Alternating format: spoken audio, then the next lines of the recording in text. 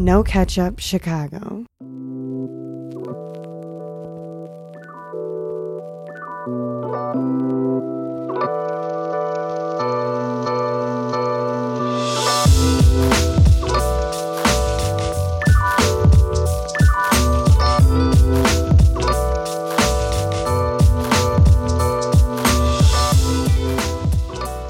What's really good, my people? Welcome into No Catch Up Sports Talk via Chicago. I am your host, Sean Little. My dog, Big Nick the Quick's in here. Back here. Jam-packed show. Fresh off of last week. A lot of stuff to talk about. Yes, sir. NFL, we're going to do best of the worst of the week. I think we all know what the worst might be. There should be one universal L across the board. So we're going to go through that. Best we saw this week. A lot of stuff to pick from. I'm excited to see where you go. I know where I'm going. Where do the Bears rank in the NFC? We're going to talk about that. I want to get your opinion on that. I think we're going to differ. It's going to come down to who ranks the Bears higher, who ranks them lower, right? Yeah. So we'll see where we're at there. NBA, tip-off is next week. It's already here. We got Carson Edwards hitting 8 threes in the preseason. 8 threes. The in cooker. A quarter. It was in a quarter, in the right? quarter. This just happened. The cooker. Jalen Ramsey just got traded. Yeah. So I guess we could talk 2 about first that too. rounders, yep. What makes the Bulls relevant again? I talked about this last night on Shout Twitter. out Big Daddy Moo. And I'm interested, and I want to bring this to the pod. I want to talk about this too. I've actually softened my stance there a little bit, what too. makes the squad relevant? Uh-huh. We're going to talk about that. Mid-range jumpers was a big topic. Yeah, last couple days. KD got involved. Yeah, Zach LaVine was in there as well. He was in the front of the talk. So we're going to talk about that. Close it on the LeBron comments. China. It's jam-packed today. A lot. What's popping? Man, not too much. You waiting man. on a check. Got it. Oh, you got it. Hey, listen, everybody out there, man, if you got the direct deposit set up, and you get the paycheck every 2 weeks, you kind of live off that, you're good to go. When you leave your job, keep in mind that last direct deposit doesn't hit on that Friday. They mail you the check. So I'm over here on Friday thinking everything's cool. And I was an idiot, you know what I'm saying? I didn't change any of my auto deductions, which come out on paydays, right? So I was like, I wasn't really thinking about it. I'll have the check on Friday. I'll be good. Wrong. Friday comes along, auto deductions hit, no check in the mail. I'm like, fuck. Saturday comes along, check doesn't arrive. I'm like, fuck. Monday comes along, it's a holiday. Yeah. So I'm like, oh, shit. So now it's been like 4 days past when I expect my check, right? And you never want to touch the savings account. It's not like I was broke, but it's like you don't want to touch the savings account. That direct deposit is what you live off of. You know what I'm saying? Take a little bit, throw it in the savings account. The rest is your walk around money. So the whole weekend I was like tight because I'm like, hey, man, I don't really got no walk around money. New job hasn't paid me yet. That walk around money was low. You know what I'm saying? I was like, hey, look, man, we got to do this next weekend. So finally got paid today in full with the vacation time. Then I get paid again on Friday from the new job and another check next week. So now you back rich. Oh, we dumb flush for like the next 3 weeks. But it's like the calm before the storm or the storm before the calm, really. Right. The funny thing about that is once you make it through those days, you're like happy you didn't have it because you didn't spend any of it, and now you flush. And now you're good. You're back. I'm back good. I'm back gravy. And the cool thing was, like I said, I didn't like move my bills to this week. You know what I mean? I had everything come out on Friday as it normally would. Yeah. So it just hit the little, I was just used to getting that replenished. But it's not like I'm paying 4 bills today and, back at square one. It's just we a little delay. We super flush. We back Holla good at your now. boy. You know what I'm saying? And we back. Yeah, no. No. Yeah, you already know. You and everybody else. But I just thought that was funny, man, because I was like yesterday, I was like, damn, this check don't come on Tuesday. Yeah. You got to push this out to Wednesday. Yeah. Like, nah, G, I need that direct deposit. I'm glad you made it, bro. I made it, man. I'm glad you made it. Protect your finances. Shout out the NFL. Oh man. The NBA's always got something going. So does the NFL. Yeah. I mean, something's always popping. Yeah. Last night, Monday Night Football was a little more interesting because we're Bears fans and it's Lions-Packers. Yep. Directly affects the Bears, the NFC rankings, and all that. We're going to get to that game. talk to me about the best thing you saw this week in the NFL, and then we'll get to the worst thing we saw. So best thing I saw this week, no surprise to anybody, is going to be Lamar Jackson. The evolution of Lamar Jackson, the evolution of the Baltimore Ravens. What are they, 5-1 right now? Or 4-2? No, they have 2 losses. So they're 4-2, right? Yeah, they lost to the Chiefs and they lost. Yeah, they lost last week. Yeah, whoever that was. Yeah, they got 2 losses. Evolution of Lamar Jackson. What was it? 200 passing yards, 150 rushing yards. First quarterback to do that since I don't even know when.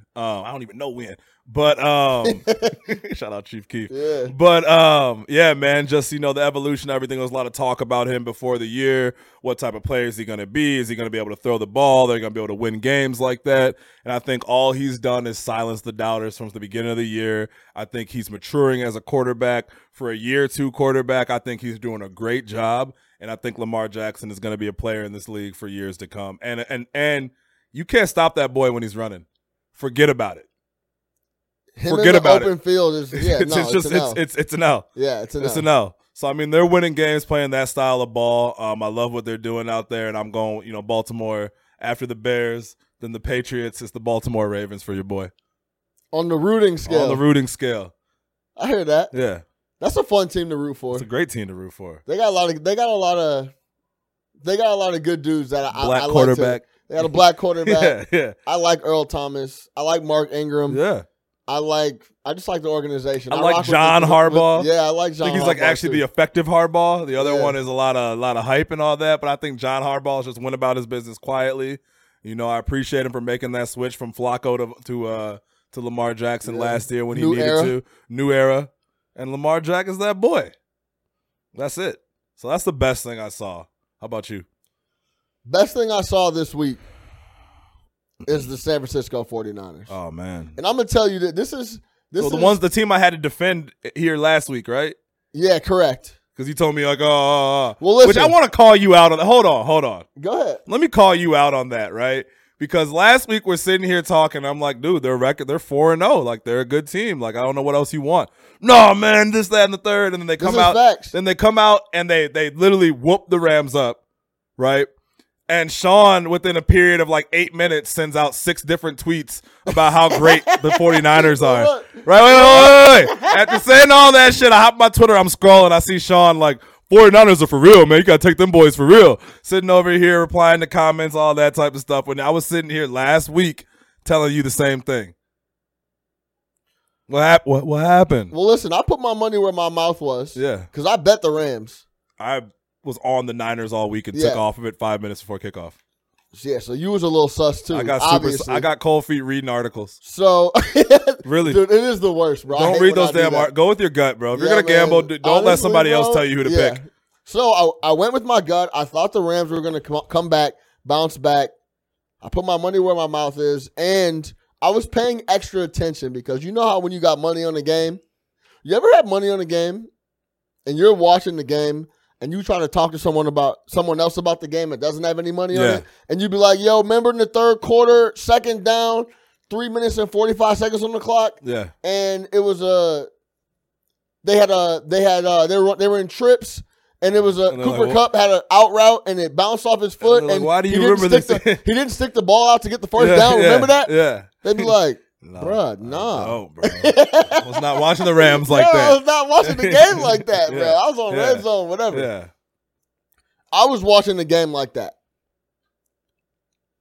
I can't even describe how impressed I was. I was shocked at what was going on. They dominated the Rams' opening drive. They ran the ball, I think, 7 times in a row. 56-yard touchdown drive, 7-0. Yeah. After that, they had 100 total yards the whole game. Were there 70 yards passing or something? 101 total yards the whole game. I don't know Goff's number, but it was insanely bad. Yeah. I couldn't tell you how impressed I was. This is I know we always come back to the Browns somehow, but and we're gonna and Freddie Kitchens. Time to go. When he talks, he seems disorganized. Yeah. Guess what? The Cleveland Browns are disorganized. 100%. when Kyle Shanahan speaks, flat brim Kyle Shanahan, bandit. I'm like, yo, I know what's going on here. Wow, it's clear. This it's coherent. Is a clear plan for how they plan on winning football games, and that's how they're winning them. Their defense this squad reminds me of the Bears last year. Yeah. That's kind of what it reminds me of. The defense is crazy. The defense is crazy. The offense is getting there. They're leaning on the things they were successful at. Kittle. They're not as gimmicky as us last year. But, yeah, Kittle's a monster. You can't even tackle, dude, first off. He was taking 20 picks after Adam Shaheen. That's insane. Ryan Pace. He caught a ball and stepped out of bounds.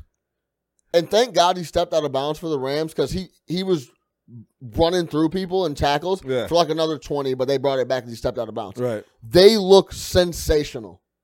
Unstoppable. They have attitude, swagger, all this, bro. Identity. Everything. They have identity. Yeah. And Garoppolo, there's still question marks on him, but he's not very good. They're always in 3rd and 3, though. But you feel me? They put him in the right position. They're always in 3rd and 4. That's a coach calling the plays of the strengths of his quarterback and putting them in position to win. Right. 100%. 100%. My only beef with them is Richard Sherman talking.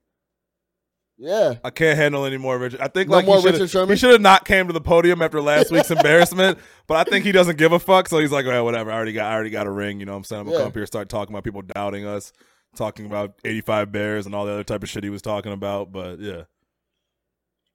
Yeah, but I couldn't tell you how impressed I was. They look great. They look amazing. They look great. And that's on short rest. Yeah. That was on short rest and the Rams coming off an extended rest of 10 days. Yep. I was impressed. Yeah. Bro. So that's the best thing I saw this week. Now, I know we have the best worst thing we saw this week. I got a worst thing that isn't the overall worst thing. Okay. If I could just hit on that real quick before we go down the rabbit hole of what everybody knows we're going to talk about. My worst thing, staying in the lines of gambling, last night had the Packers -4, right? So it's 22-20. Yeah, they Packer marching down the field. They're going to give them the touchdown, right? Which worst case scenario puts me in the push, right? Unless the Lions come and, score a quick touchdown at the end of the game. So I'm like, oh, this is all good, right? Wrong. Packers fall down. Run the clock out. Hold on. Are you complaining about a game you should have had no business even sniffing a cover? Yeah, no, yeah. I was feeling good. You want to know something crazy? You want to know something crazy? You want to know something crazy? I felt great about it. There was at no point in that game did I feel bad about it. The first snap. I knew Aaron Rodgers was coming back. I knew he was coming back. Was this before or after all the penalties? No, this is before. Is that when you started feeling better about it? Yeah, I felt great. After all the felt great. Get out of here with felt this. Great, man. Felt great on the last drive. Felt great. No, Doesn't matter. Doesn't matter. The fact of the matter is this. I'm glad if they score a touchdown, pain with that worst case scenario, I get a push. Best case scenario, they kick the extra point. But my point is this. If your defense has been playing so well, right? Why don't you want to take the touchdown? What if Crosby, who is known to jag some kicks from time to time, right? He's like 3 for 3 already. Yeah, but he's not automatic in life. We've seen Mason Crosby jag some kicks before. I can't believe we're even talking about this. Why don't you take the touchdown? Because you can end the game. Why give them the ball ball What if he misses back? The field goal? Then you miss the field goal. And the game's over. Then you can end the game. But why give them the ball back and then give them an opportunity to go down and score a touchdown and then win the game? Because it's Matt Stafford. Nah, bro. What? Matt Stafford was lighting their ass up. Watch the game? Hey, Matt LaFleur. Cut it out. Cover the fucking spread. Cover the spread. Get out of here with this. Understand. I took your crusty ass Get out of here with this. I had to root for a team that I didn't actually want to win because of the standings, and you couldn't even cover for me, man.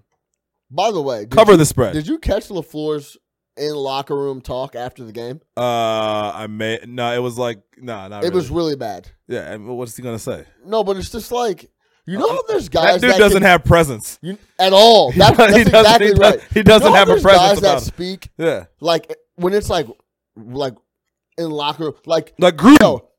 That's exactly what I was about to say. Like him or not, if you're in that locker room, you're hype, when bro. you're in that locker room and he came in, it was good. Yeah, they had a great night. They had a great night that night. Let me see if I can find that LaFleur. Yeah, hold on. But LaFleur, look for it, but he's one of those. He's one of those coaches that overall lacks presence. He was like, Trestman, zero presence. I'll say this: Nagy does have some presence about him. I'll give him that. he can control a room, but Matt LaFleur isn't controlling any room. He doesn't have that type of pull or anything like that. But overall, I mean, shit, they won the game. The Packers are looking good. We're going to have some major issues going forward with this particular squad because we can't seem to beat them. We already dropped our game at home to them, and now we got to play them on the road. So, I mean, what are you going to do? There you go. Yeah, there it is. Hold on. He just looks corny. I'm trying to find the whole one. Hold on. He looks like the equipment guy. He's like he doesn't look like the head coach out there at all. But hey, they're 5-1. I should have had it queued up, but anyway. That brings me to my next point of what I was talking about earlier is go to Aaron Rodgers post-game stuff. And me talking about, does he look relieved? Like, to you, when you watch him, and like, think about the past 8 years, everything the Packers do, all their wins and losses are all on Aaron Rodgers, right? If he plays well, he has to play well for them to win. He can't rely on the defense. He can't rely on the running game. He couldn't rely on good coaching. And it just seems like right now you're looking at him having fun. He's not even playing that great. You know what I mean? He's playing okay. Oh, you mean relieved as in he doesn't have to do everything? Yeah, he can go out there and be average if he is in a game. He can have he hasn't been lights out this year. Right. No, he had some dimers yesterday. Some absolute dimer. I don't know who light-skinned buddy is that he threw it to. He dropped one in the basket to him. They dropped a couple balls. But so I mean, he had some great plays, but overall, if you look at his numbers, this isn't like the Aaron Rodgers of old. But he seems like he's genuinely having a good time. Like, he seemed like he was one of those guys out there in the past. He was just always pissed off. Dude, me and my girl were watching the game last night, and she was looking at some of his passes like, wow. Yeah, he was a dime. That was a good throw. Yeah, it was a great throw. But he just seems relieved. He seems like he's playing a lot more carefree. Yeah. He's not worried about shit. He's not dealing with Mike McCarthy. Like, you haven't noticed that? It's probably a little bit of both of – he doesn't seem relieved to me, but yeah. I think that he probably is relieved a little bit because he has a great defense. Yeah. He doesn't have to deal with the friction with McCarthy. They have a new system, and they're winning. They're winning ball games. Yeah. Right. So, yeah, for sure. Yeah, I just feel like he's just playing a little bit different, and it seems a little bit different. All right, we agree on we both agree the worst thing we saw was the officiating last night. All year. Sunday, did you watch Cowboys Jets? Yeah, I did. I was watching with my dad. 6 straight penalties at the end of the game. Insane. I've never seen anything like that before. 6 straight penalties at the end of the game. I've never seen anything like that before. Last night was the icing on the cake. They've been bad all year. All year. Legit. It goes back to last year in the NFC Championship game. From last season to this season, penalties have gone up 18 or 19%. 16%. 16%? Yep. Okay, I thought I saw 18%. Yeah, I think it was 16%. But still, okay, 16%. Which is substantial. That's substantial. Yeah. What do you think it is? I don't understand. Well, it's definitely a mandate from the league to call more stuff. I mean, that's clear. Yeah, coming off of that pass interference. I mean, when do you ever see two you rarely see a lot of illegal hands to the face penalties to begin with, but to see 2 on the same player in the same situation where he didn't have hands to the face, they're calling all types of crazy shit. Some of the quarterbacks, the quarterback stuff has been getting out of control, but some of those pass interference calls against the Jets the other day were ridiculous. Absolutely ridiculous calls in those games. So yeah, man. I mean, I think this is the culmination of all of the things of all the competition committee and all these rules changes and all making a safer game. It's pretty much like, hey, if it's not completely straightforward, we're just gonna go ahead and err on the side of caution and throw a flag. Because those illegal hands to the face, at no point did I see him put a hand to the face. And I've been critical of Booger McFarland all year, but he did take it to Buddy, whoever ESPN had, the ex-official that they had, Mike Perry, that they kept bringing up. He's like, yeah, no. What are you talking about? He's like, no, Booger, if you look at the end of the play, he's like, yeah, no, I didn't see it. You know what I mean? Yeah. So I give Booger his props for definitely standing up to dude, because you could tell they were frustrated watching that game. When the announcers start getting pissed off about the game they're calling, just like Nance the other day was about to lose his mind. Yeah, Jets-Cowboys. They're in Jets-Cowboys. You know what I mean? It was crazy. And you're talking about end-of-game situations when you're supposed to let the players play. Even the NBA refs know in the fourth quarter, you kind of let a little bit of shit fly because the game needs to go.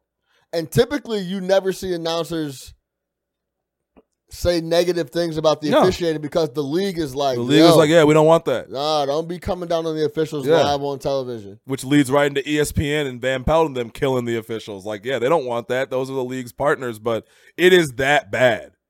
It's that bad. I mean, again, it's the culmination of where they've been headed.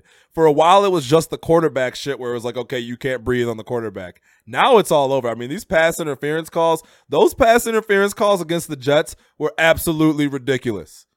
It made you think, like, does somebody have money on the Cowboys? Like, is there Cowboys money out there that heavy? Yeah. Like, which one of these, and like, no bullshit. Like, that's what it looked like. I've never seen anything like it. And then last night, they had every opportunity to try to punch that touchdown. Every opportunity. And they did end up scoring a touchdown. Yeah. Every opportunity. It was like, please win this game. Please win this game. We can't have y'all lose to Sam Darnold. Just can't have it. So it's crazy to me. Like, that whole thing was crazy. Last night was crazy. It makes the Saints fucking Rams shit, or whoever was the Saints Rams last year, look like nothing. Because that shit last night, if I'm a Lions fan, I'm like, yo, come on. Are you kidding me? I mean, on the same player, implications. Massive. If I'm, what was dude's name? Trey Flowers. If I'm Trey Flowers, I'm surprised he didn't fire off that ref. Because on the second one, he really looked like he was ready. Yeah, you know I mean, like, you might have to go get your boy. He was actually pretty calm in the post game. I would have smacked that ref, dog. I probably would have taken my game. No, you're not giving up no game. No, I'm probably not giving up a check, but I would have, sent an intermediary to smack him. I'd have my guy smack him. Look, this is the thing. But how do you fix it? What do you do? This is what you do, in my opinion. Because it is inexcusable what's going on. You have, first off, as fast as we get the replays at home, someone else could be getting those replays, right? Absolutely. You put a team in the press box, so flag comes out, illegal hands to the face. The team upstairs at the game, the team of refs, whatever, just like they have a league office in New York watching the games and going through things, there's a team of officials in the stadium. They see the replay, they buzz down to the head official and say, hold on, you need to go look at that.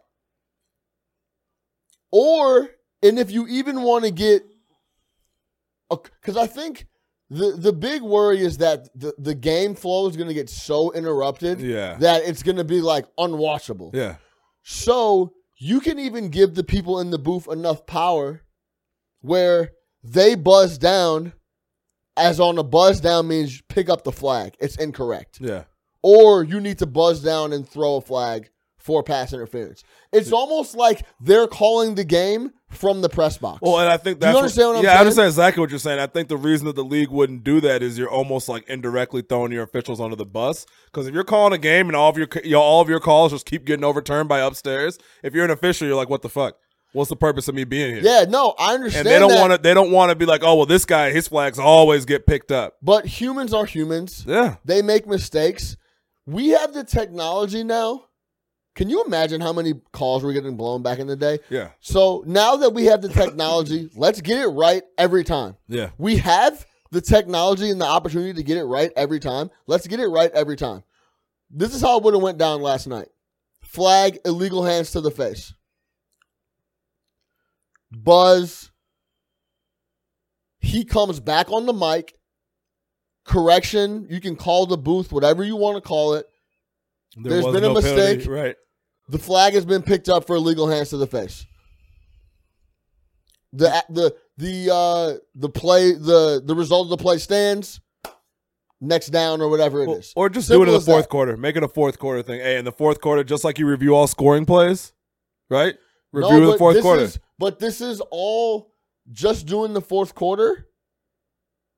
It's just another step of not doing it the whole way. But if you're worried about the flow of the game, right, and interrupting the game, so you're not literally looking at every single call and returning calls for the first three quarters, put it in crucial moments. Yeah, fourth quarter is crucial moment. Direction. It's a big step in the right direction. That way you can never say, hey, here in the fourth quarter, when it's the final drive of the game, I'm not getting an illegal hands to the face penalty on third down after we sacked Aaron Rodgers. Yeah, I mean, that's simple. That happened in the fourth quarter. That simple. Make it a fourth quarter thing. So again, I see, because I'm worried about interrupting the flow of the game too, because you will literally be second guessing. So holding penalties, forget about it. You'll look at every single hold. Or maybe have it where you keep the players in the huddle after a penalty for an extra amount of time. You can't do any subs. And I'm just thinking about this on the fly. Right.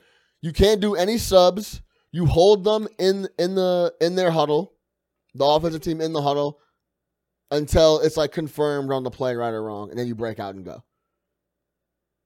Defense can't sub or do anything else. That's what I just came up with on off the top of my head.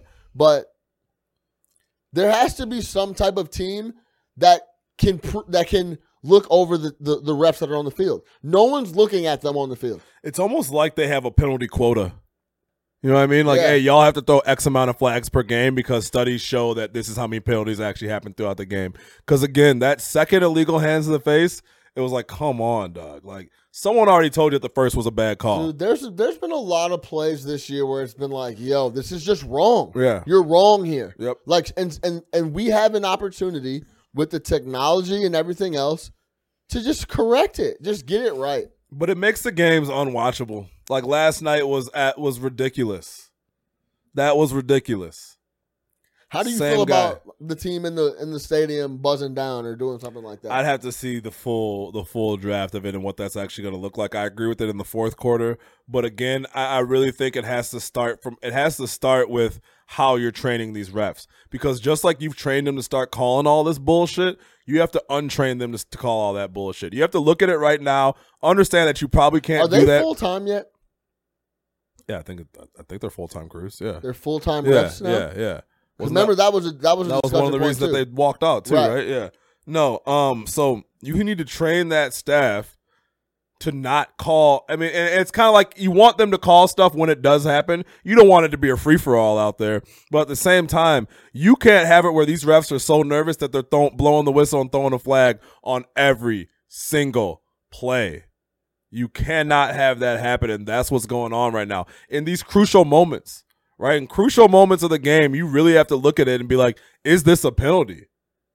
So maybe it's one of those situations where they confer about it right there on the field, something like that. But again, someone has to have the ability to pull that flag up. So however you want to get that done in the fourth quarter, you probably need to figure that out. But at the end of the day, it starts with how you're training these people, and you need to train them in a way so that they understand you can't be calling bullshit like that. You just cannot do it. Because, again, they're training them to call it like that right now. That is coming straight from the league office. It's not a coincidence that we're seeing all these flags. It's not a coincidence that penalties are up 16%. If it was something that the league didn't want, they'd be all over it. Because that's a huge variance. Nothing goes up 16%. That's a lot. It's a fifth. It's crazy. Yeah. So, again, it's coming from the league. The league wants this. But now, hopefully, with all the backlash that they're getting this week, and they're getting destroyed on every single show that matters by every single person all over the place. You got players tweeting about it. Like, hopefully they figure it out. Listen, the biggest problem is everyone can see they made a mistake, and no one's doing anything about it. Yeah. Like, that was a mistake. That was wrong. And it was a primetime game, But we're continuing to just go about it like they're not fucking up. And it was two primetime games. It was the late afternoon game, which you talked about last week, is that third primetime slot. Yeah, that's the third. And it was the Monday night game. Can't have it. You cannot have it. So they need to retrain the refs and what they should be looking for and what they need to call and tell them, hey, man, you got to pull these flags back a little bit. That's that. Now, next what will happen is we'll be complaining about them not throwing a flag on something. But I would almost rather have the we didn't throw the flag on this situation than the we did throw the flag on this situation. I think it comes down to this. It's almost, you know what? You know what it could be? What if you had a set of refs or something that like challenged calls like from the other refs? Like I want you to take another look at that type of thing. The game flow thing is really messed up. That can become contentious on the field. But the thing about the challenge thing from the coaches is it's like they only have two. Yeah. Now they're scared to challenge shit because they don't want to lose timeouts. Like in the second half, people aren't challenging shit unless that shit's a lock. You shouldn't lose your challenge flag if you win the challenge. I agree with that. Like, you shouldn't need to hit back-to-back to get a third. Yeah. Like, you should be able to challenge all day if you're hitting them. Yeah. Like, you're wrong. Boom, boom, boom. You're wrong, bro. Yeah. Challenge. You're wrong. Yeah, you should not lose. You shouldn't lose because, like you said, these coaches shouldn't be nervous to throw them out because you shouldn't be preserving them like timeouts. Yeah, because that's what it comes down to. Yeah. Because in the fourth quarter, like, if I miss this challenge, I'm going to lose the challenge and a timeout. I can't do it. Man, maybe I'll just hold this. Like, forget it. You know what I'm saying? So something's got to happen. Something. Because the technology is there. Let's talk about the NFC, because the NFC is loaded. Mm-hmm. Top to bottom. And I thought it'd be interesting to see where you thought the Bears were ranked in the NFC. Let me give you the rankings. Yeah, give me the rankings. Well, give me the team, and I'll tell you if that team's better than the Bears. Hold on. I'm just going to give you the squad. San Francisco's 5-0. Green Bay's 5-1. New Orleans is 5-1. Seattle's 5-1. Minnesota's 4-2. Carolina's now 4-2. Have won 4 straight. Bears are 3-2. Philly's 3-3. Dallas is 3-3. The Rams are 3-3. The Lions are 2-2. And then we started getting to the goofy squads. We got the Cardinals, who are Kyler Murray's been doing all right. Dangerous. Then we got the Giants, who they just got a new quarterback. They're working their way in. Tampa Bay, Atlanta, Washington. Proper. Pretty much the records to me make sense, other than I would flip the Bears and the Vikings. I understand the Vikings have a better record, but we have their number. We are better than the Minnesota Vikings. They played great this weekend, but we are better than the Minnesota Vikings. Every other team that you named in front of us is absolutely positively Carolina. better than right now, they are better than the Bears with Kyle Allen. Kyle Allen's got, what, 8 touchdowns, 0 picks? Yeah, something like that. Riverboat Ron. He's coaching them to their strengths. He's analytics Ron now. Did you hear that? Was that what he calls himself now? Yeah, right. Did you hear this? No. Okay, so they played in London. I woke up early. They played in London last week against the Panthers, or against the Bucks. Yeah. And they were calling him Riverboat Ron, and he was like, well, it's actually analytics Ron, because like that's what you're supposed to do on 4th down and whatever, right? So I thought that was really funny. Yeah, he said I'm analytics. His whole career flipped when he started going for it on 4th. Yeah, it did. It really did, yeah. The whole career flip. I'm like, it's real shit. But no, I think that they are better than the Bears right now. Yo. So what you have them at 6 then? You have San Francisco in front of them, Green Bay, New Orleans, Seattle, and Carolina. So you have the Bears at 6. For sure, yeah. Give me 3 teams behind them, not including the Vikings. So then behind them, not including the Vikings? Yeah. Philly, Dallas, the Rams, and Detroit. Yeah, we're better than those teams. Yeah? Yeah. Those teams are on epic slides right now. Yeah. I mean, the Rams are on lost 3 straight. Dallas lost 3 straight. Philly's lost. Just got blown out. Just got blown out. So those teams are on a slide. So I can't sit here and say that the Bears are worse than teams that are losing 3 straight games, but we're absolutely not better than any team with a better record than us other than the Minnesota Vikings. I have us at 5. We have the worst offense in the NFL. We have the second worst offense in the NFL now that Sam Darnold's back. So the Jets' offense will start to go leaps and bounds above the Bears' offense because Darnold's a professional quarterback. Now you're talking against your own argument. No, but I'm just saying that's why these other teams. No, I'm not, because what I'm saying is I can't say that the Bears are worse than the Dallas Cowboys, even though on paper they are. But the Dallas Cowboys have lost 3 straight games. That matters.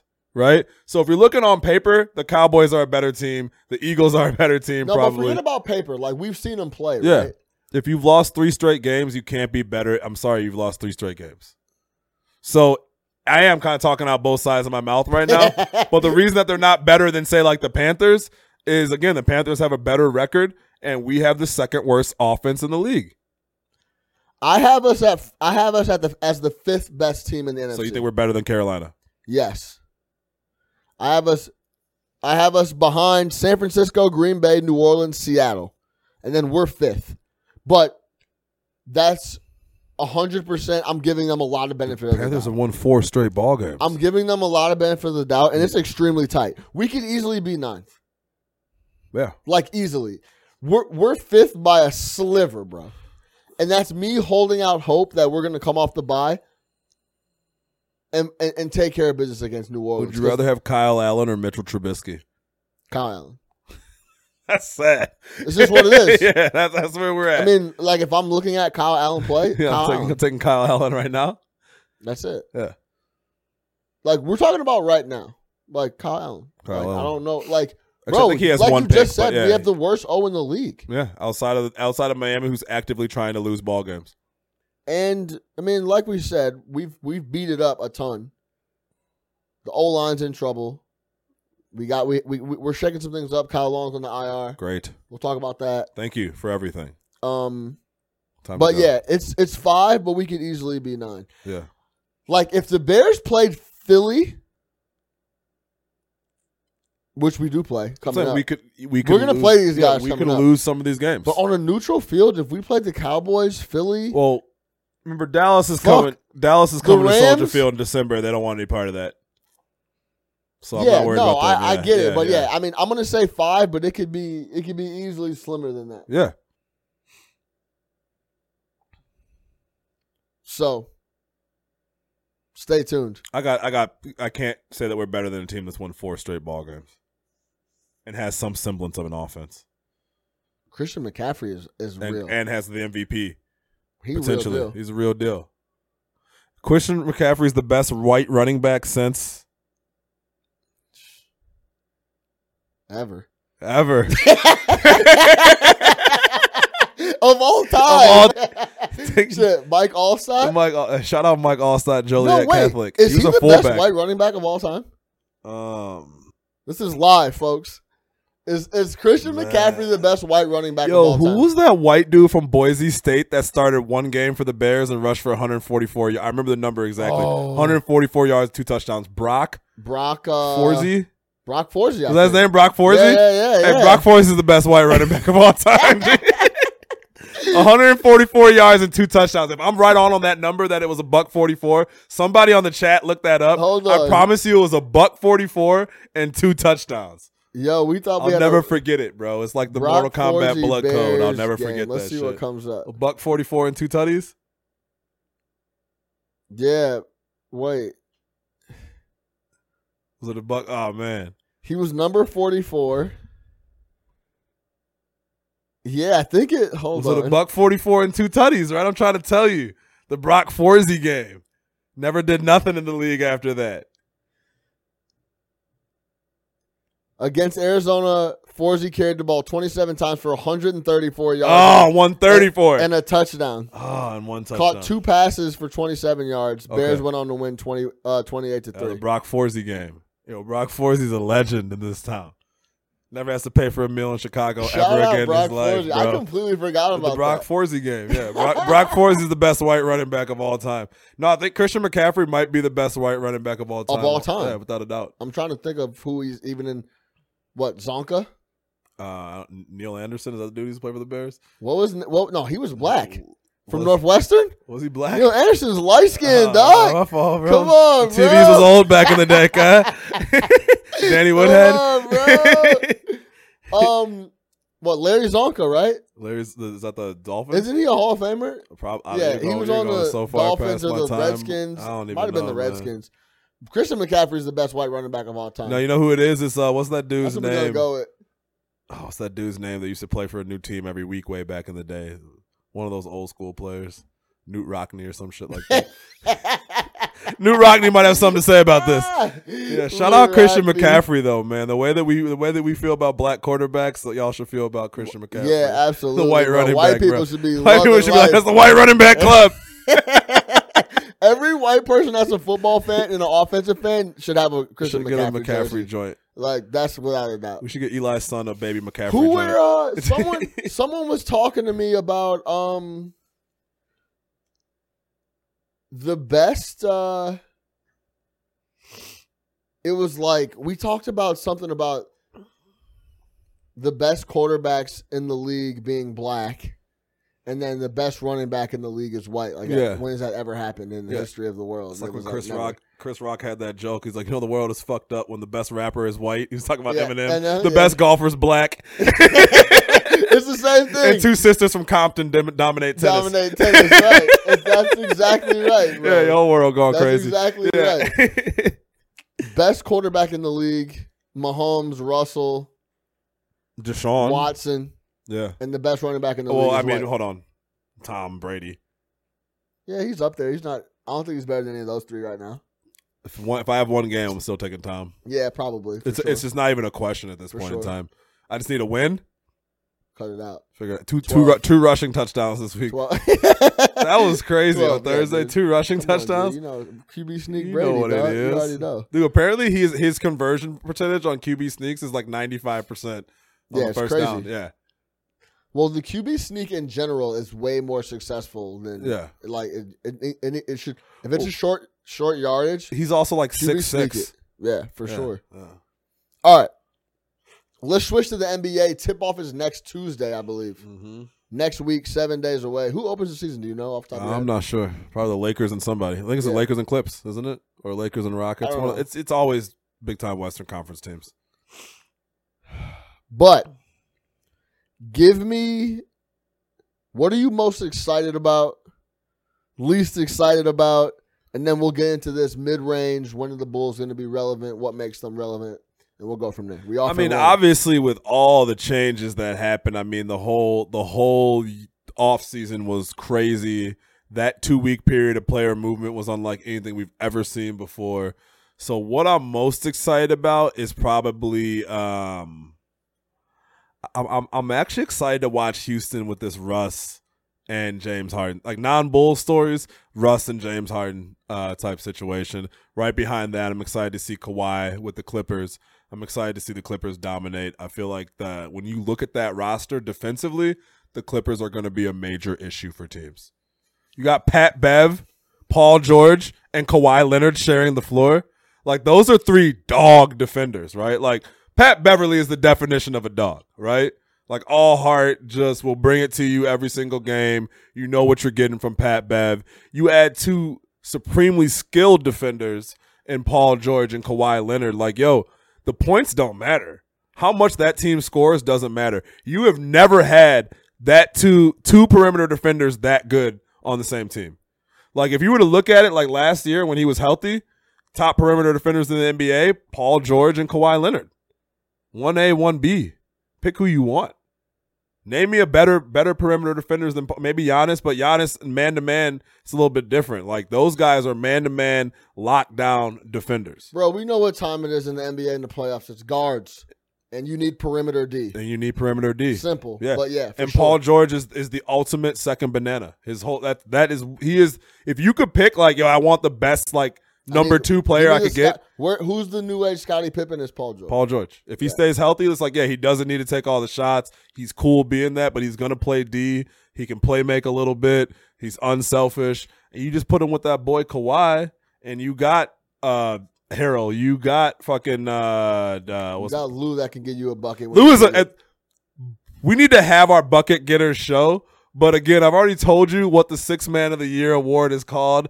It's the Jamal Crawford, Lou Williams honorary award of the year, whatever. Like, give it to Lou. The Benchman Award. The Benchman Award, 6th man, like Lou will. You know what I mean? Like, is a walking bucket. So if the offense does get stale, you can throw him into any situation. He gets buckets wherever. We need to get a bucket getter show. Bucket getter segment. Yeah. And there has to be some rules. Like, if you're a bucket getter, you can't be like, oh, well, KD. Like, we get it. Yeah, he's a bucket getter. Yeah, but he's just a bucket getter. Yeah. But, like, it's like the ultimate bucket getters of, like, this guy's not an all-star. The middle tier bucket The middle tier bucket getters. That you could call on for a bucket, but not to win you a game. You know who it might be? Carson Edwards.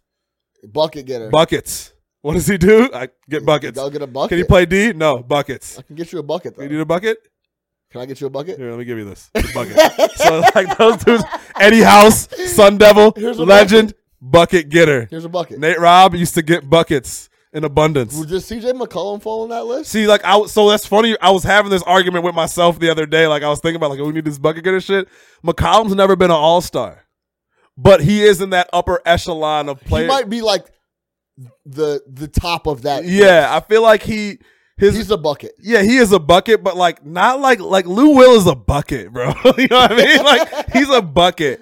Like, Ben Gordon in like the 2 years he was really good was a bucket. You know what I mean? Like, it's got to be those guys who, like, I think like the ultimate version of it would be like Melo. Like, if you look at Melo, like, what kind of player was Carmelo Anthony? I don't know. He just was able to put the ball in the basket. Bucket. Yeah, he gets you a bucket. Put the ball in the basket. I'm not really sure. He wasn't a shooter, not necessarily. He's not a post-up guy, not necessarily. He would just put ball in basket at an extremely high level. But then you have those guys that fall under that. You're Rudy Gay, Rudy Gay gets some buckets from here and there. Like those dudes are just able, and you know able what's to get funny buckets, about bro. the saying bucket getter? It tends to lean towards jump shots. Yeah. Like when you think of bucket getters, you think of like a dude pulling up for a jumper, like right. as a bucket. He like going to the rim, he's not really a bucket getter. Right. You know what I'm saying? Right. Even though it's the same thing, but yeah. It's a dude, but also that dude that can score in a wide array of ways. Yeah. Isn't necessarily great at anything, right. but is awesome at putting ball in basket. Yes. Like we just need points, man. By Fuck the offense. Right. Forget what I'm drawing up over here. And that's what Lou Williams does. He's like, oh, second quarter, okay. Ben Gordon, ultimate bucket getter. Bucket getter. Buckets. I can get you a bucket. I don't know how I'm going to get it to you. I don't know how I can't dribble. I can't pass. Just give me the rock. I'm gonna find a way. Give me the rock. I'll get you a bucket. If there's a will, there is a way. I will find the bucket. I'll get you a bucket. Yo, we are gonna do that. That's the commitment to the people out there. We are gonna put together the ultimate bucket getters list of current NBA players. When it's like, hey, all else fails, I need someone just put the ball in the basket. Just let me get a bucket. I just need. And again, you can't say KD. There's too much skill involved in that. Exactly. I heard I forget what NBA player it was that they were talking about this, and he's like, yo, y'all don't understand. Like, being able to get buckets at will is a true NBA skill. Yeah, no doubt. You know what I mean? Like, not relying on sets or pick and rolls or any of that stuff. Just like, hey, any playground on earth, catch a bucket. I guess James is the ultimate bucket getter. Yeah, but he's almost on because he's the cheat code. Because he's going solo at people. He's the cheat code. Yeah. But then again, he's an MVP, so it's like we get it. Yeah, I hope y'all are following along out there. Yeah, it's got to be one of these guys that is just liable to go. Like, if you were to hear that this player had 30, it wouldn't surprise you. Like, even when we talk about Carson Edwards today with the 8 threes, it's like, oh, yeah, he's wet. But he doesn't get exactly right. That's the definition of a bucket getter. He doesn't get 30 all the time, but if you heard he got 30, you wouldn't be surprised. It was like when Jamal Crawford used to have those random 50-point games. I think Jamal Crawford has had 50 on 4 different teams. Like, he's played for 8 teams, and on 4 of them he put up 50. Yeah. Like, he put up 50 like 3 years ago. He was like 40 years old. So, like, but at no point are you surprised. If Jamal Crawford got 50, is he still playing? If he is still playing, if he comes back to the league this year and he gets 50, I would not be surprised. Like, yeah, of course. What do you mean? Yeah, he's a bucket. Yeah, he was just on. He was just on that day. Yo, opening night is Tuesday, and you were right. They start with Pelicans Raptors because Raptors got to get their rings, and then it's Lakers Clippers at night. TNT. I can't wait to see Shaq. That's gonna be great. Barkley, the Jet. That's gonna be great. And the boys. So yeah, that's what I'm looking forward to, man. Just some of that player movement and seeing these teams at the top. I'm also looking forward to a season where it's not like a foregone conclusion that the Warriors are gonna win. Well, yeah, for sure. Yeah, that's the biggest thing. That's the biggest thing. You don't know who's gonna win the NBA championship. That picture is hard. For me? That picture is hard. New Sports Illustrated cover, NBA season preview.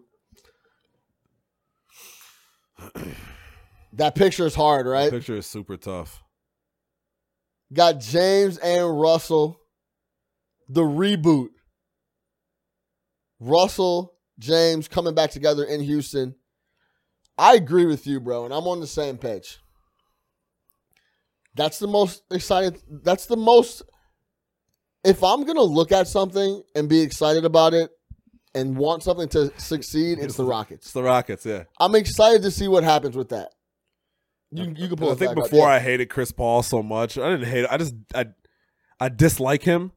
So it's just like whatever. But like, yeah, I love Russ. I obviously love James, the Sun Devil, Jerry. So, you know. The biggest thing is that I haven't heard too much talk about it not working, but Russell wants to be there. It's not one of those forced things where he feels like I'm going to be outshined. I'm not going to get my shot. Yeah. It's like, yo, let's try to make this work. I'm happy to be here. Why not? Why not? Let's try to get this done, right? Would I ever tell you when I used to see Harden on campus? Used to drive around on campus with like one of those Debo-style beach cruisers and a backpack with no books. Backpack just empty, flat. And was a bucket in college all day. Teams never did shit with him on it, but you knew he was a gamer. And the Same Rockets, type game too. The Rockets are just fun to watch too. They exclusively shoot threes and go to the basket. Yeah. Mid-range does not exist. It's just the new age. It's cool to watch the new age, the evolution of something, and they're at the forefront of that. Yeah. So they're going to be fun to watch. Russell's going to be fun to watch. They might be looking for a new GM, but they'll be a lot of fun. 1B for me, I want to see Zion, Morant, the rookies. Morant has the opportunity to do some crazy things in Memphis because he's gonna run the light will be so green. Oh my God. You know what I mean? Marshall Henderson green light. Literally, shout out Marshall. Marshall Henderson green light. What is Marshall Henderson I'll never forget doing? that during that tournament run, LeBron James tweeted out, Marshall Henderson has the greenest light I've ever seen in my life. Green. What is Marshall Henderson doing right now? Getting buckets. You think he's in Europe somewhere? Yeah, he's somewhere shooting 35% from the field, getting buckets, not giving a fuck. Oh man, the guy was a bucket.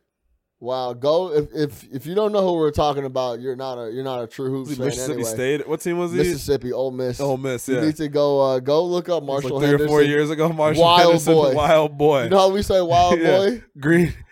Pull up with no conscience. Wild boy. Wild boy. Marshall Henderson. Yeah. Yeah. Because Morant's going to be able to do anything he wants in Memphis. So that's going to be interesting. They got a nice little young core. Him, Jaren Jackson Jr. Yeah. Nice little young players. Same thing right with Morant and those boys down there in New Orleans. So that was my what I'm least looking forward to. Really interesting. Not because I'm not intrigued by that team, because I like Lonzo. I like Brandon Ingram. I like Zion, obviously. But I don't want just the fact that when I watch SportsCenter, it's 20 minutes of Zion preseason highlights, which I already knew going into it. There's so many other stories in the league that is not the one that grabs me, but I feel like it's going to be force-fed down my throat. Interesting. Okay. And again, I'm cool with it. I understand Zion's excited and all that, but I'm really, when I look at New Orleans, I'm more like, can Lonzo, fix his career? Because, I was huge on Lonzo coming out, and I still am. I think that was just a bad situation. Talk about a bad situation to get drafted into. He's going to be on that D'Angelo Russell tip. D'Angelo Russell went from bum to max player. Get out a new spot. Get away from your dad who's wild. Go as far on the opposite side of the country that you can go. Yeah, that's interesting. Go and not be in the bright lights of LA. I think it's hard to play at the crib. I really think it's hard to play at the crib, man. I think you want to go somewhere and be uncomfortable and establish yourself and force yourself to I'm in the gym, I'm uncomfortable. You know what I mean? All I'm thinking about is basketball. You get drafted to the crib with all that noise around you. You can tell his dad was driving him crazy with the whole shit. I mean, the circus around him. Reality show. The reality show, all that type of stuff, man. He can't escape this dude's shadow. This dude's throwing the coach under the bus. It just creates a bad situation. Not to mention that whole Lakers situation, as we know and as we saw, was not a good situation. You got your GM quitting in the press conferences, not telling people, I'm not going to be there. Shout out Magic. But Magic. That whole situation was crazy. So I think, and all that expectation, he's going to go to New Orleans. There's no expectations on him. And combined, there's no expectations. Everybody's looking at Zion. Everyone's written off Lonzo already. Yeah. And he's coming in with the new little jumper. So, yeah, that's a good point. If he could shoot, that's all that was really missing. Lonzo, if you look at his number, he can rebound. He's obviously a great passer. Yeah. He's a solid defender. He's such a good fit for Zion. Yeah, he is. Bob. If Zion could pick a point, that's a really good one. Yeah. Because he's not looking to score. At all. He's trying to facilitate. He's trying to get rid of the ball as fast as possible. If you look at him, he's not like Rondo where he's dribbling all over the place. His thing is push the pace, get the ball out of my hands. Yeah, sure. Into yours. Exactly right. So I think that they got a nice situation. I like Alvin Gentry. Yeah, Alvin. Over there. I think Alvin Gentry's a solid coach, and that's the perfect type of head coach you want in that environment. He was so sick during that Anthony Davis shit. He was. He's like, this is fucking ridiculous. If you're the coach and you're just yo, I can't sit here and throw my best player under the bus, and I can't throw my bosses under the bus, and I'm just got to sit here and field all these questions all day about why Anthony Davis is playing 20 minutes a night. I don't want to sit around and talk about this. So is that your least thing you were looking forward to? Zion and... Yeah, the overwhelming Zion coverage is the thing I'm looking least forward to about the NBA because, again, the other stories are not going to get when I'm watching these preseason highlights, I'm just I care about all the other shit. Yeah. I want to see what this team's going to do. I want to see what that team's going to do, and I don't want to have it's like the Tebow watch almost. Well, I'm not comparing Zion to Tebow, but they had to talk about Tebow for 15 minutes per SportsCenter. It's I feel like you're going to have to show a whole bunch of Zion highlights, listen to people break it down. I'm also not looking forward to the analysis of every single one of his games. Just let the kid grow. Let him figure out who he is. I understand he's a great talent, but we still don't really know what he is as an NBA player because we've never really seen anything like it. So I'm not looking forward to like turn on the jump and it's going to be 20 minutes of Zion was 1 for 12 last night. Well, guess what? It might happen. Yeah. You know what I mean? I don't want to sit around and talk about that. So it's nothing against Zion. It's just more against I know what the coverage is going to look like. We've been down this path before. How about you? I'm least excited about the Utah Jazz. I didn't tell you this. This team bores me so much. I don't even know how to explain it. The over-under is 54 wins for them. What they win last year? So they'll be good. What they win last year, 52, 53? I'm not sure. They brought in my man Mike Conley. It was 50 plus. Though. Mike Conley get you a couple wins. Yeah. This team is a snooze fest for me. And they're going to be good, so people are going to be talking about them. And I don't want to hear about them at all because I don't think they have a shot to win the title. You know what I mean? They're going to be a good team, and you know how I get. If I like some of the players on the team, I'll rock with the squad. You don't like? I don't like any of the players. You don't like Donovan Mitchell? I don't like I just don't. I don't want them to get any attention. It's a snooze fest for me. Donovan Mitchell's overrated. This is fact. Shoots like 40% from the field. Mike Conley, great PG. Be careful. Snooze fest. Hey, it's a snooze fest. No Mike Conley slander will be tolerated. Mike Conley, I like him. Good point guard. Great. Great defender. Leader. Gobert is a fucking baby. I don't like him. You don't like the crying about the All-Star thing? Like Gobert, like that was one of the. It was soft when my guy from Portland did it. Which one? Before he started getting the nod every year. Damian tweaking. Yeah, Dame. Remember when Dame wasn't getting the nod and he was like, man, it'd be nice to. He was begging for an All-Star slot. Yeah. I didn't like when he did it, and I definitely don't like when Gobert does it, just because I don't like Gobert. He's a baby. Parlez-vous? They have my second favorite Bogdanovich that they just signed. So, I mean, if you're the second favorite Bogdanovich, then you know what I mean? How hard is that? I think the other one got $51 million today, right? My boy Bogdanovich on Sacramento. Yeah, he got $51 million. Bro, that's my dog. They gave him 50 bucket. They gave him 50 bucket. They gave him Euro bucket. Bogdanovich. Yeah, if you're the second favorite Bogdanovich, you have a problem. So 2 things on that real quick. So I'm excited to watch Utah them. Jazz. I'm excited to watch the Utah? Kings. No, the Kings. The Kings, yeah, 100%. Darren Fox, that's a nice looking squad. No, on the Darren Utah Fox, Jazz. Buddy Hield, so I was in Utah Bogdan, 2 weeks ago. I'll watch them all day. I was in Utah 2 weeks ago. Snooze they fest. love Donovan Mitchell. I'm talking about dudes had the Spider Mitchell shoes left and right. They love Donovan. You cannot talk false about Donovan Mitchell. It's like going to the Bay and talking bad about E40. It's not going to end well for you. It's just like you're not going to get nobody on your side. You might get stomped out. Spider Mitchell's overrated. He's an inefficient scorer. How about this? Overrated because of where the media and people have been placing him.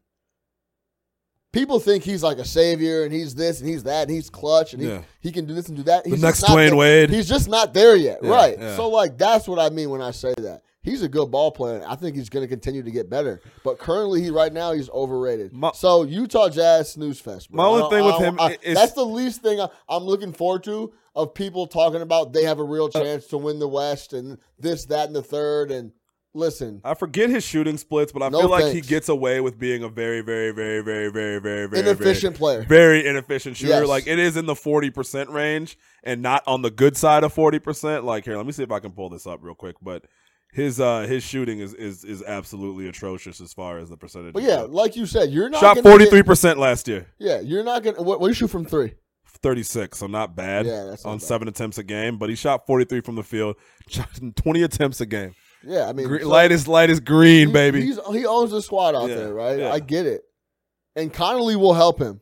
Conley was a huge signing for them. Yeah. If you want to know what type of player that they really needed, it was a steady point guard who's going to bring in that leadership and can take some pressure off of Donovan Mitchell. So I understand why you don't want to watch them as far as them being boring.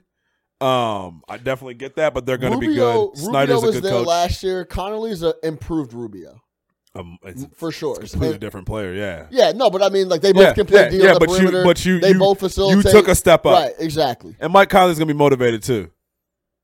Yeah, no doubt. I think he's always motivated, but he's on a team that's going to be good. Yeah. So yeah, for sure. There's reason to be motivated. Remember Mike Conley at Ohio State with Greg Oden? Yeah, they were doing. Yeah, dude. Of course I do. National title game. Yep. Of course. Yep. So that's the least thing I'm excited about. I don't want to hear. If I didn't hear about the Utah Jazz all year and they ended up winning 55 games and then lost in the second round, which is exactly what's going to happen, I'd be good. I don't think you're going to hear a crazy amount about them, though. You'll hear about them, and you'll have. You know who loves the Utah Jazz? The basketball nerds. Yeah, of course. The basketball nerds love the Jazz. They love Gobert. They love Quinn Snyder. And Snyder's a good coach. Quinn Snyder's up on the analytic game. Yeah. So those guys love him. Like, the Jazz, or their DPOR is like amazing. Like, all right. Which brings us to our next topic. Yeah, I thought this was very interesting. I had a conversation last night, and I'm going to ask you the question that I talked about last night. And then we'll get into LaVine and this mid-range jumper talk that KD had with Matt Moore of the Action Hoops. Network. Oh, is that who it was? Yeah. I thought it was Hoops Paradox. Oh, that's that's Matt Moore. That's his handle. That's just his name. Okay. Yeah. For you, what makes the Bulls a relevant team? Because I had the conversation last night, and hold on, let me pull it up. Well, relevant to who is what I want to know, but yeah. I saw that. Because I had a little popcorn gift come out. I was ready to go. Because I had a conversation. I don't even know where it's at on my go list. Click on tweets and replies. Tweets and replies. Yeah, because I had a conversation, and essentially it was about what makes the Bulls relevant. Okay, here it is. Because what does Seamus say? This is where it started. That one Bulls fan tweeted, all the Zach LaVine haters, including the ones who are Bulls fans, are going to make quite the turnaround this year, but we'll never forget. Then our guy Seamus, who is, to people that don't know Seamus, he is a Bulls season ticket holder that just no matter what, has a blindfold on, in my opinion, and just, he really wants the Bulls to be good, but doesn't want to blame anyone for how bad they've been. At times, we have question about whether or not Seamus' account is a Garpax burner account. Exactly. Shout out Seamus, though. You know what? I'll give him this. Like, he backs everything up with his points. Yeah. He doesn't just blow out smoke out there. He will give you a good basketball conversation. And, no doubt. Has the ability to kind of sway you a bit, so I'll give him that. So he said this. Don't forget about those bloggers / fans leading the charge, and the Bulls won't be relevant again until Garpax is fired. The backpedaling has already begun. And we've had conversations with him before. He's for sure including us in the bloggers. Because I responded to that. Fans. And I go, my feet are firmly planted. I'm not backpedaling. He goes, I wasn't necessarily talking about you. Yeah, he might have been talking about me. He might have been on your ass. That's fine. The biggest thing that jumped out to me was relevant again. Yeah. Like when the Bulls are relevant again. So the question and I'll start. The question was, okay, then can I have your definition of being relevant? The response was playoff contending team with multiple all-stars, multiple 1 to 3 year players with significant growth potential and a path to signing a superstar talent in the near future and top 10 on Zach Lowe's NBA patch rankings. I think that might have been a little bit of a joke, but my response was, no, Zach Lowe actually does have an NBA league. No, I'm saying, but I think at the end he obviously that doesn't mean, he's not saying that's the crux of his argument. Yeah, we actually pull this up. So my response was, we have all-star talents, but Boylen and Co. needs to put them in a position to become actual all-stars. And then so essentially, if we're pushing 40 wins and Zach Lowe wants to watch us, that makes us relevant. Stop it. Our standards should be higher than that. Pure point blank. And if you can follow along and you can read through the rest of the thread. But what I'm saying is that relevant, the Bulls were relevant when we were leading the East in wins every year with Tibbs. And we were making big noise and actually had a real shot to compete with LeBron in the Eastern Conference Finals. That's relevant.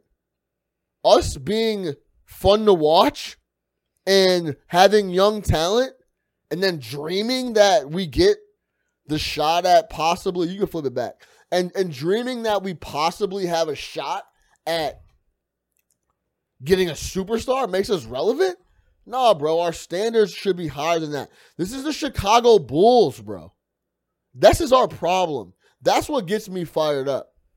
Relevant is being a top 2 or 3, 4 team in the East, like the Sixers, Boston, having a real shot to go to the Eastern Conference Finals. That's relevant. Where are our standards at? That's the issue here. You feel me? I see where you're coming from as far as the use of the word relevant and relevant to who, right? Relevant to the mainstream? Like, no, I don't really think so. We're not at that point yet. Relevant to, a playoff picture? No, I don't really think we're at that point. For me, I can say that this year, and this hasn't been the case the last couple years, they are relevant to me as a fan because I have some level of excitement about watching the Bulls this year, which, as you know, last year, no one murdered Garpax more than I did. I've been on the fire Garpax train. I am still on the fire Garpax train. I do not believe that in the grand scheme of things, compared to the rest of the landscape of the NBA, the Bulls are relevant again. With that being said,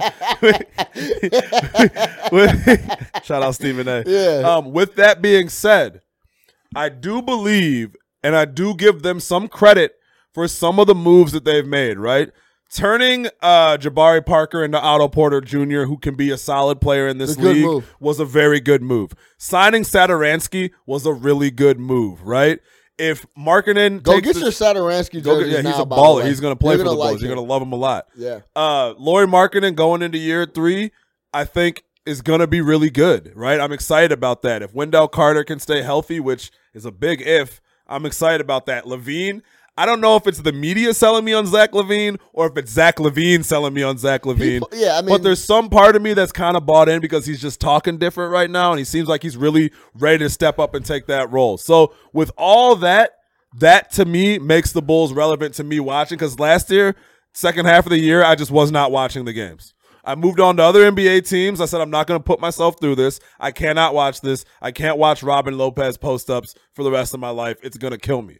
So they are back relevant to me. So as far as the conversation that we'll be having here this year around the Bulls, it'll probably be a little bit different than what it was in years past. Because again, we would just come on every week, murder them for 10 minutes, and move the fuck on to somebody else. Because there was way better stories. So I believe that the Bulls have some good storylines. I said it yesterday on the thing. I can kind of see the forest through the trees, which I could not see before. But I'm not ready, like everybody else, to jump on this playoff bandwagon with the Bulls. Because I don't know if we are better than that many teams in the East, right? I think that there are 8 teams that are better than the Chicago Bulls in the East. We don't have the list right in front of us, but I do believe that is a bigger hurdle for them to climb than people are saying. Also, I do not believe in our coach. I just don't. I don't believe in our coach, right? I've heard some things about some of the things that he's even doing. Heard some things, like whatever. I know some we can't talk about, but like craziness, right? So like, I'm not on board with him, you know what I'm saying? And I'm not on board with Garpax or I am fearful of them doing something else stupid. But I will say this. The moves that they made last year and this offseason were fine with me. They were solid moves. They made the best out of a bad situation. I didn't necessarily hate the Porter deal in the moment, and I don't hate it now. I understand that $20 million is a big number, but when you look at the max deals are around $41, $42 million, he's getting half of what a max player is going to get right now. I can take that. He's a solid small forward in the NBA. But I'm not ready to crown more than 20, but yeah, 25 million. Maybe 26, maybe 27. He's not getting 30 million. I think it's like 26 or 27. But Solomon Hill's getting like $20 million a year. So I mean, Jan Mahinmi's getting $20 million a year. So I mean, you can do a lot worse than paying him that kind of money. And again, there is a semblance of a core and a plan. My problem with them last year was what? No transparency, no plan, right? 2 years ago, you bring in Dwayne Wade for whatever fucking reason you decide to bring in Dwayne Wade. Right. Talks about that in the Twitter. The Rondo situation, whatever it might Shout be, out my right? boy. You dick around with Jimmy Butler, all that stuff, right? So that was the stuff that really bothered me. Then you give Fred Hoiberg no clear direction and you fire him in the middle of the season. And you know that we hated Fred Hoiberg. We are not Hoiberg people. But I thought how they did Fred was super dirty. If you want the man to tank, then tell him, hey, you need to go tank. Right. And then you extend this guy, this Boylan character, 2.0, who I also don't agree with. Yeah. But as far as player personnel, it's not like there's a bunch of scrubs. So they're relevant to me in the conversations that I'll be having, but they're not relevant on the national scene. I don't know if I could use relevant to me. I'm going to watch. I'm excited to watch. That's more than you can say. Yeah, that's more than I can say. We'll leave it at that. Yeah. Your point on Zach LaVine, and I think it's interesting because you just feel good going into the year about Zach, right? You do. I think part of that is last year, he showed that he worked hard to get back from the knee. Yeah. He showed that he was locked in. He was working out. Like 30 games. He was talking like 24 points a game. Yeah. Exactly, right? So he showed you that he wants to be better. He wants to be great, right? So that's kind of why I agree with you, and I feel the same way going into the year about LaVine. So we'll see how that shakes. But that's the perfect segue to go into LaVine and this mid-range jumper conversation that is super interesting. Pull me up really quick. On what's that show? What's it The called? Jump. The Jump. Hoops Only. Shout out Rachel Nichols. Shout out Rachel. They talked about Zach LaVine talks about shooting mid-range jumpers. The Bulls essentially want Zach to stop shooting mid-range jumper. Here's the clip, and we'll go over it. The Bulls analytics department wants Zach LaVine to either shoot threes or attack the rack based on their calculations and trends across the league. LaVine said he's willing to accept their advice, but push back a little bit on the notion of what a good shot is. Here is what LaVine told the Chicago Sun-Times, quote, I grew up being a fan of Michael Jordan, a Kobe Bryant fan. I think the mid-range is a lost art now because everyone is moving toward the threes and the analytics.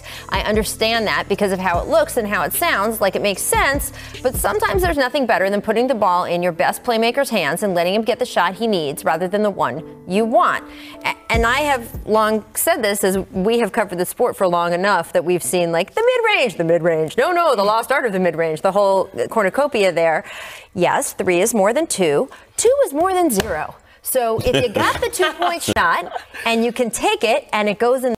You flip it back. So essentially, Zach's like, I get it, but I'm listening, but I'm not. I'm hearing you, right? But I'm not listening all the way with that. Like I get it. You want me to shoot less long 2s and more 3s, and that's a bucket. Analytics says to do that, but I'm not just going to completely remove that from my game. Listen to this. LaVine shot 37% from 3 last year, 36% from mid-range. So that's, do the math, right? Mm-hmm. The Bulls are 21st in the league from 8 to 16 feet, 14.31%. 19th from 16 to 24 at 10%. And then the average shot distance was 12 feet, which was last in the league. So, how do you feel about that? The average shot distance for the Bulls was 12 feet. So those are the shortest shots in the league the Bulls were taking? So, I would like to see what the Rockets is because obviously it might be a little deeper because they're shooting more threes. But they're also getting layups too, so it's a little. It was all those Rolo jump hooks that were killing the Bulls, right? But those are the numbers there. How do you feel about the whole mid-range conversation and the analytics versus not? And then we'll bring up that thread that KD got into it with Matt Moore about. Listen, man, I'll say this in any sport that it comes down to, football, basketball, baseball, whatever sport you want to apply the analytics for, there is 100% a time and place for them. I think when you're talking about like overall philosophy and things like that, you have to use the numbers, right? Like that data matters, right? It tells a story, but it does not tell the whole story. So one of the things that I thought that KD said was interesting, it's like you have dudes literally passing up wide open mid-range jump shots to kick it out to someone to shoot a contested 3. Yeah. That is over-understanding the rule, right? Over-understanding the numbers saying, hey, the 3 is so important, we would rather take contested fall-away 3s than wide open mid-range. Okay, yeah, let me pull that up. Pull this up really quick for me. So to give a little context on what you're talking about, Matt Moore, Action Network NBA writer, he at Twitter on HP Basketball. Here's a thread. So he essentially quoted the video we saw and said, Rachel mentions it's a good shot if it goes in and a bad shot if it doesn't. But you don't know that, obviously, until you shoot it. Zach LaVine was 36% on mid-range last year, 37% from three, which we just talked about. If you're shooting 50% from two, and then and if you're shooting 50% from mid-range, then that's okay, essentially, is what he's saying. 1 point per possession is good. Yeah. But when that starts to dip, that's when it gets counterproductive. KD jumped in the conversation. Sometimes it's just the open shot. Why pass up a wide open look to shoot a semi-contested shot? Matt Moore goes on. When is it in the shot clock? I'm not saying, hey, if there's 2 seconds left on the clock, still back it up. You can go look at the thread and you can read it on the screen there. But essentially, like you were saying, he was saying, I just think that sometimes the analytics goes a little overboard and people are forcing threes instead of they can get a very good look from two. Right. Now, I think it's interesting, and you can pull us down.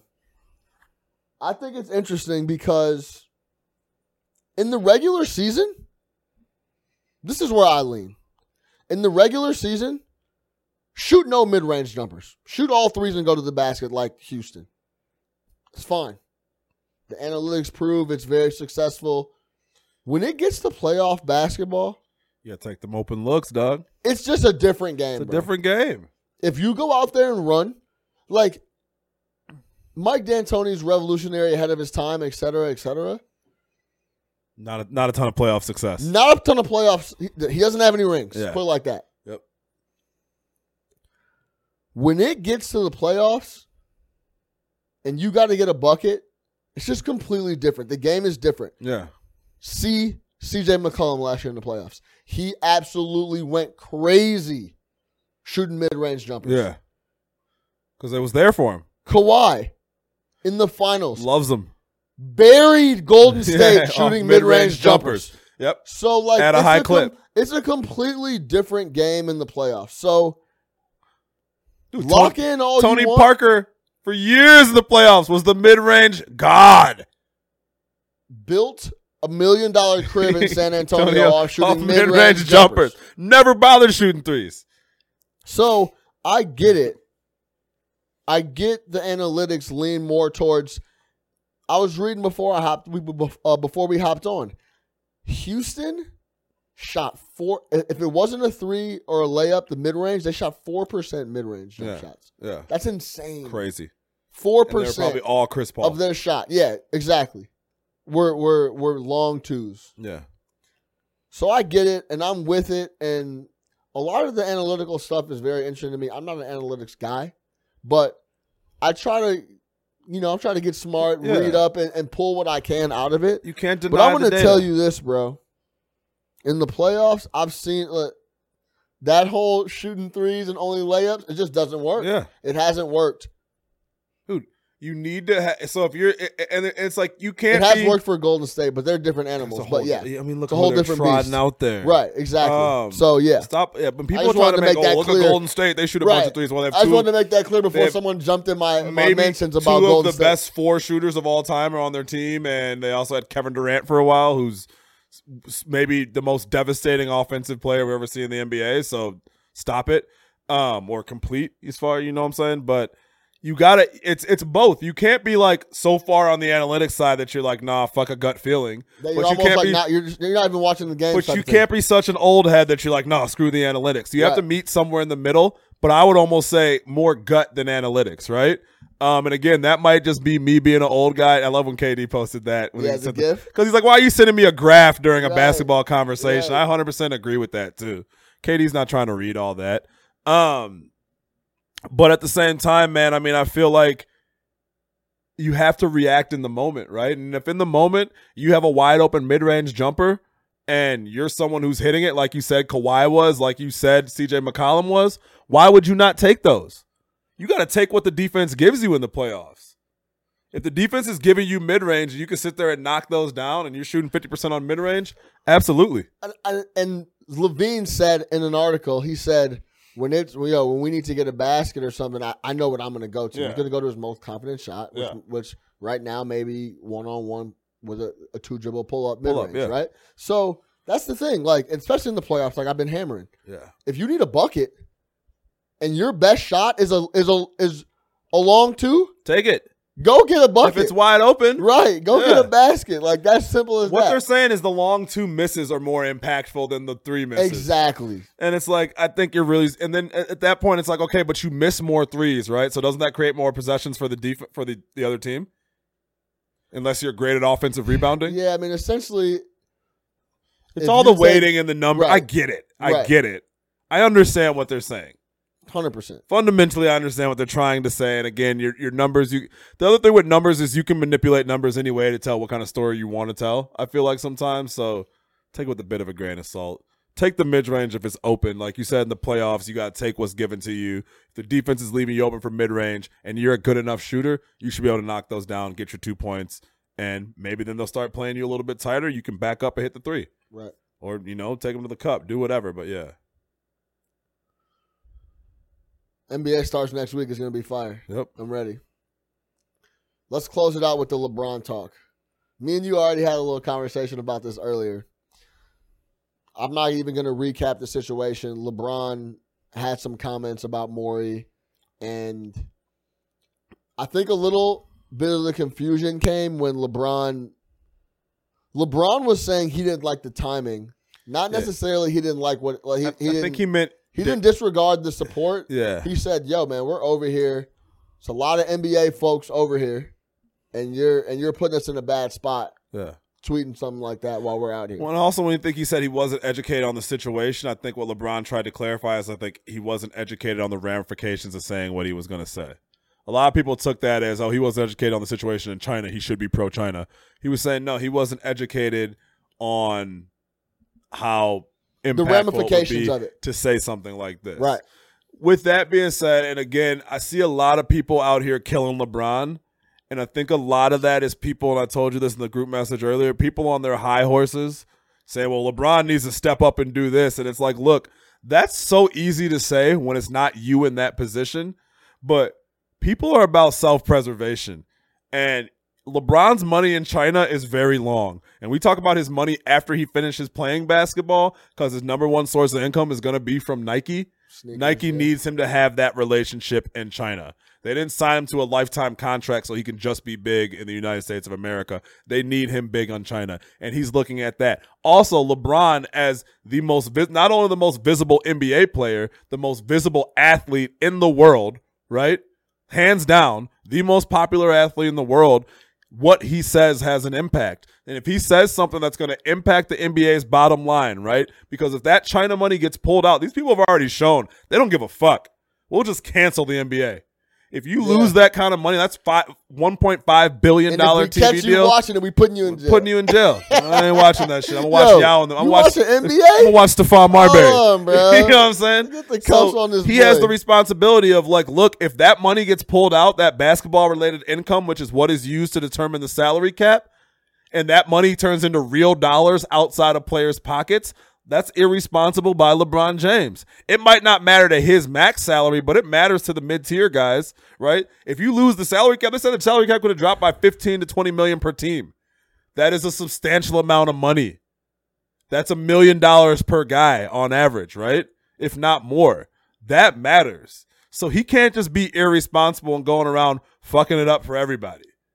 I think he, regardless, man, like, put yourself in his shoes. It's so easy to sit there and armchair quarterback it and say, this is what I would have done. Well, guess what? You're not staring down the barrel of losing your future earnings. You're not staring down the barrel of impacting other people's money, right? It's so easy to say, well, let's do the right thing.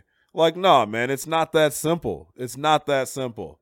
And it's not him being a sellout. It's not him bowing down to his millions of dollars. He has a legacy to protect, and he has the responsibility of being sometimes a spokesperson for the other players.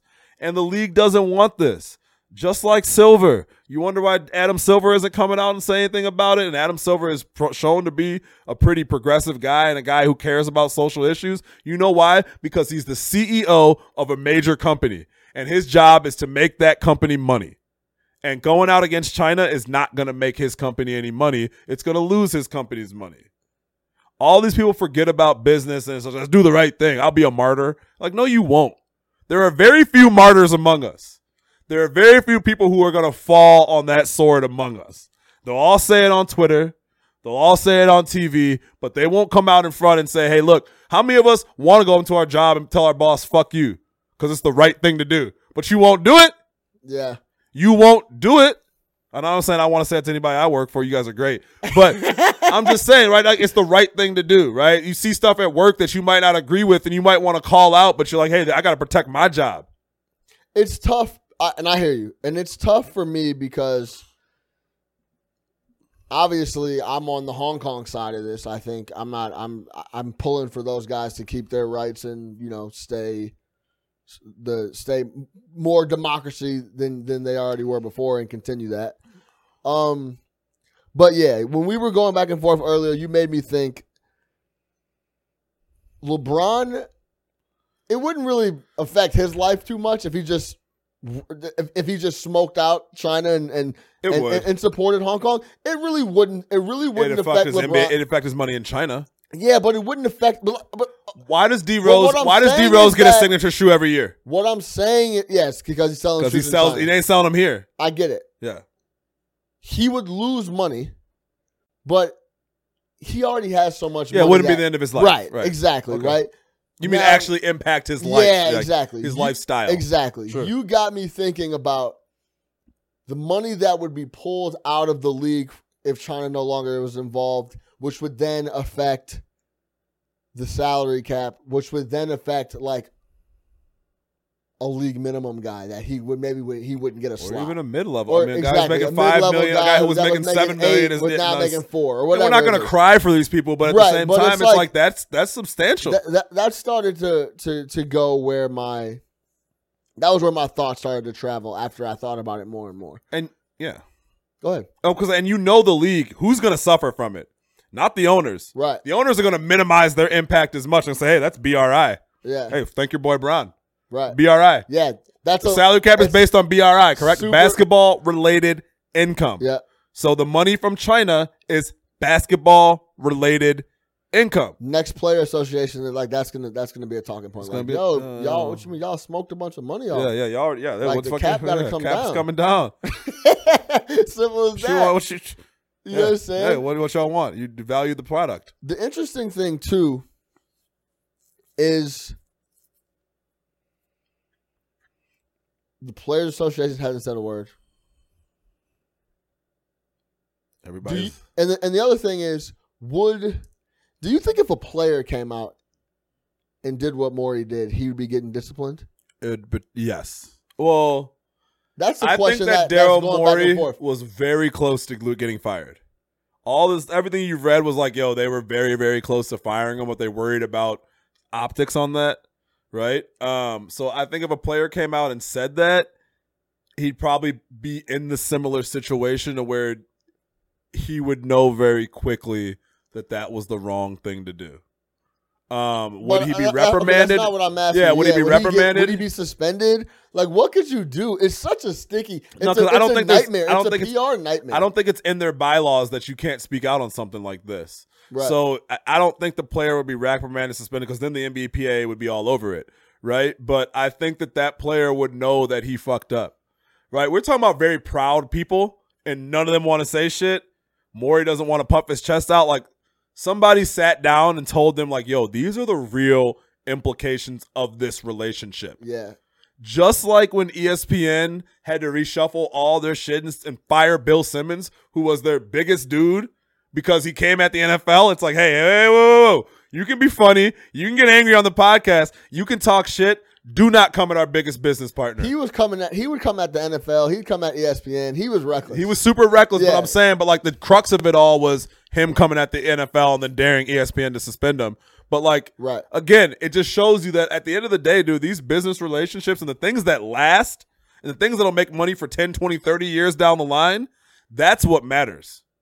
So it's the money. It's the money. Follow the money. It's the relationship. And again, Adam Silver is the CEO of a major company, What is his job? To fucking please the shareholders. In this case, the shareholders are the owners. Yes, sir. We need to up the value of the teams. You need to set the league up to be successful going forward. You're going to be in this job for another 10 to 15 years. You don't want to be dealing with the fallout of pissing off the fucking largest country in the world, the largest economy in the world, right? With tons of money. And guess what they love? They love the NBA. We cannot understate. Derrick Rose has been getting a signature shoe from Adidas since he came in the league, including the last 5 or 6 years. He goes to China. Adidas pays him $12 million a year. Not for United States stuff, because he sells that many shoes in China. Well, he signed that deal, but yeah. Stephon Marbury went over there and got a statue, a play, a movie, everything. They love basketball. So much so that they will take Stephon Marbury and embrace him. There's a fucking 1.5 billion people over there. That's a lot of money. There are more NBA fans. They are said that there are more NBA fans in China than there are people in the United States of America. Yeah, it's big bread. 700 million NBA fans. You want to alienate those people? You want to cut that product off to them? I thought LeBron should have said shit. He shouldn't have said nothing. It was a bad statement. It was a bad look. It was just a bad statement. It wasn't like if you really felt like you had to say something, call up Mav and be like, "Yo, can I put out a memo or whatever we got to do?" No. But like what he put together or what he said off the cuff didn't come off very well. It would have been a lot better to be like, you know what? I'm not fucking touching that with a 10-foot pole. Yeah. Next.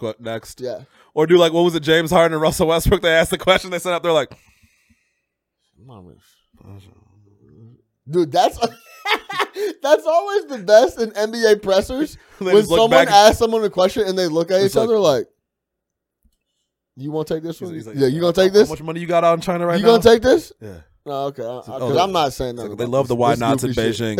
You know what I mean? Like, I'm not messing up that money. I go there every summer, baby. Yeah, I'm not doing I'm not touching it. So again, man, I think it's one of those. It's like one of those ultimate high horse. What is this dude called on the radio? A high horse rodeo. That's what it is. It was the high horse rodeo. Like everybody rode in on their high horse, saying what LeBron should have said. High horse rodeo. It was a high horse rodeo. Everybody in the world rode it. I thought that was great when I heard it. That is good. Everybody in their world rode in on their high horse and talked about what LeBron should have said, but none of them would have said it in there if it would have affected their jobs. Right. Or even further than that, the jobs of the people around him. That is a real thing. I'm not even going to get in. We won't even get into it. We'll close it out on what you just said. But what you just said all makes me think of Kaepernick and how he sacrificed himself for the greater good. I'm not saying LeBron should have done that, but it's interesting. We could go on, and again, we did via text, we could go on a whole nother hour about why I disagree with that statement. But, you know. But did he not sacrifice himself? But yeah, for sure he did. Yeah. But his situation was a little bit different as far as what he was sacrificing for. He was sacrificing for an issue that he felt really hit home to him. Right. Because we're not even going to I don't want to. No, right. Yeah. It's a completely different. It really hit home. It affected his people. LeBron and others in the NBA aren't connected to China, and it's AKA none of our business. None of our business. That'd be the simplest way to put it. It's like, right? I can't not touch what's going on in America, but like I can choose to stay away from what the fuck's going on in China. Right. It's interesting, and this will be a talking point for. Yeah, well, it's not going away. The story's not going away. Shout out my girl Mia Harvey. She wrote me a note today. She's at my neck about making some more hoodies. She needs some gear that fits little shorties. Mm-hmm. All the stuff's too big for her. Mia, I'm gonna look into it. We're gonna talk about it. She said all our friends are pregnant, which is true. Yeah. The baby clothes could be some money maker. Untapped market. So, but I did, if you're listening and you rock with us, shoot me a DM on the @NoCatchUpChicago Instagram. Let me know if you want me to make some more hoodies. I've been exploring, re-upping. Shoot me a size, color, see how many people are actually looking for one before I go make a bunch and gotta move them. But we'll leave it there, man. Yeah. No Catch Up, Sports Talk via Chicago. I'm your host, Sean Little. For Big Nick the Quick, we're out of here. Make sure you follow us everywhere at NoCatchUpChicago.com, Instagram, at Chicago Flow, Twitter, at NHarvey. What is it? 1086. 1086. Shout out Jeezy. Twitter begins spicy. Twitter's lit. Follow us everywhere. No Catch Up Chicago. Let's get it.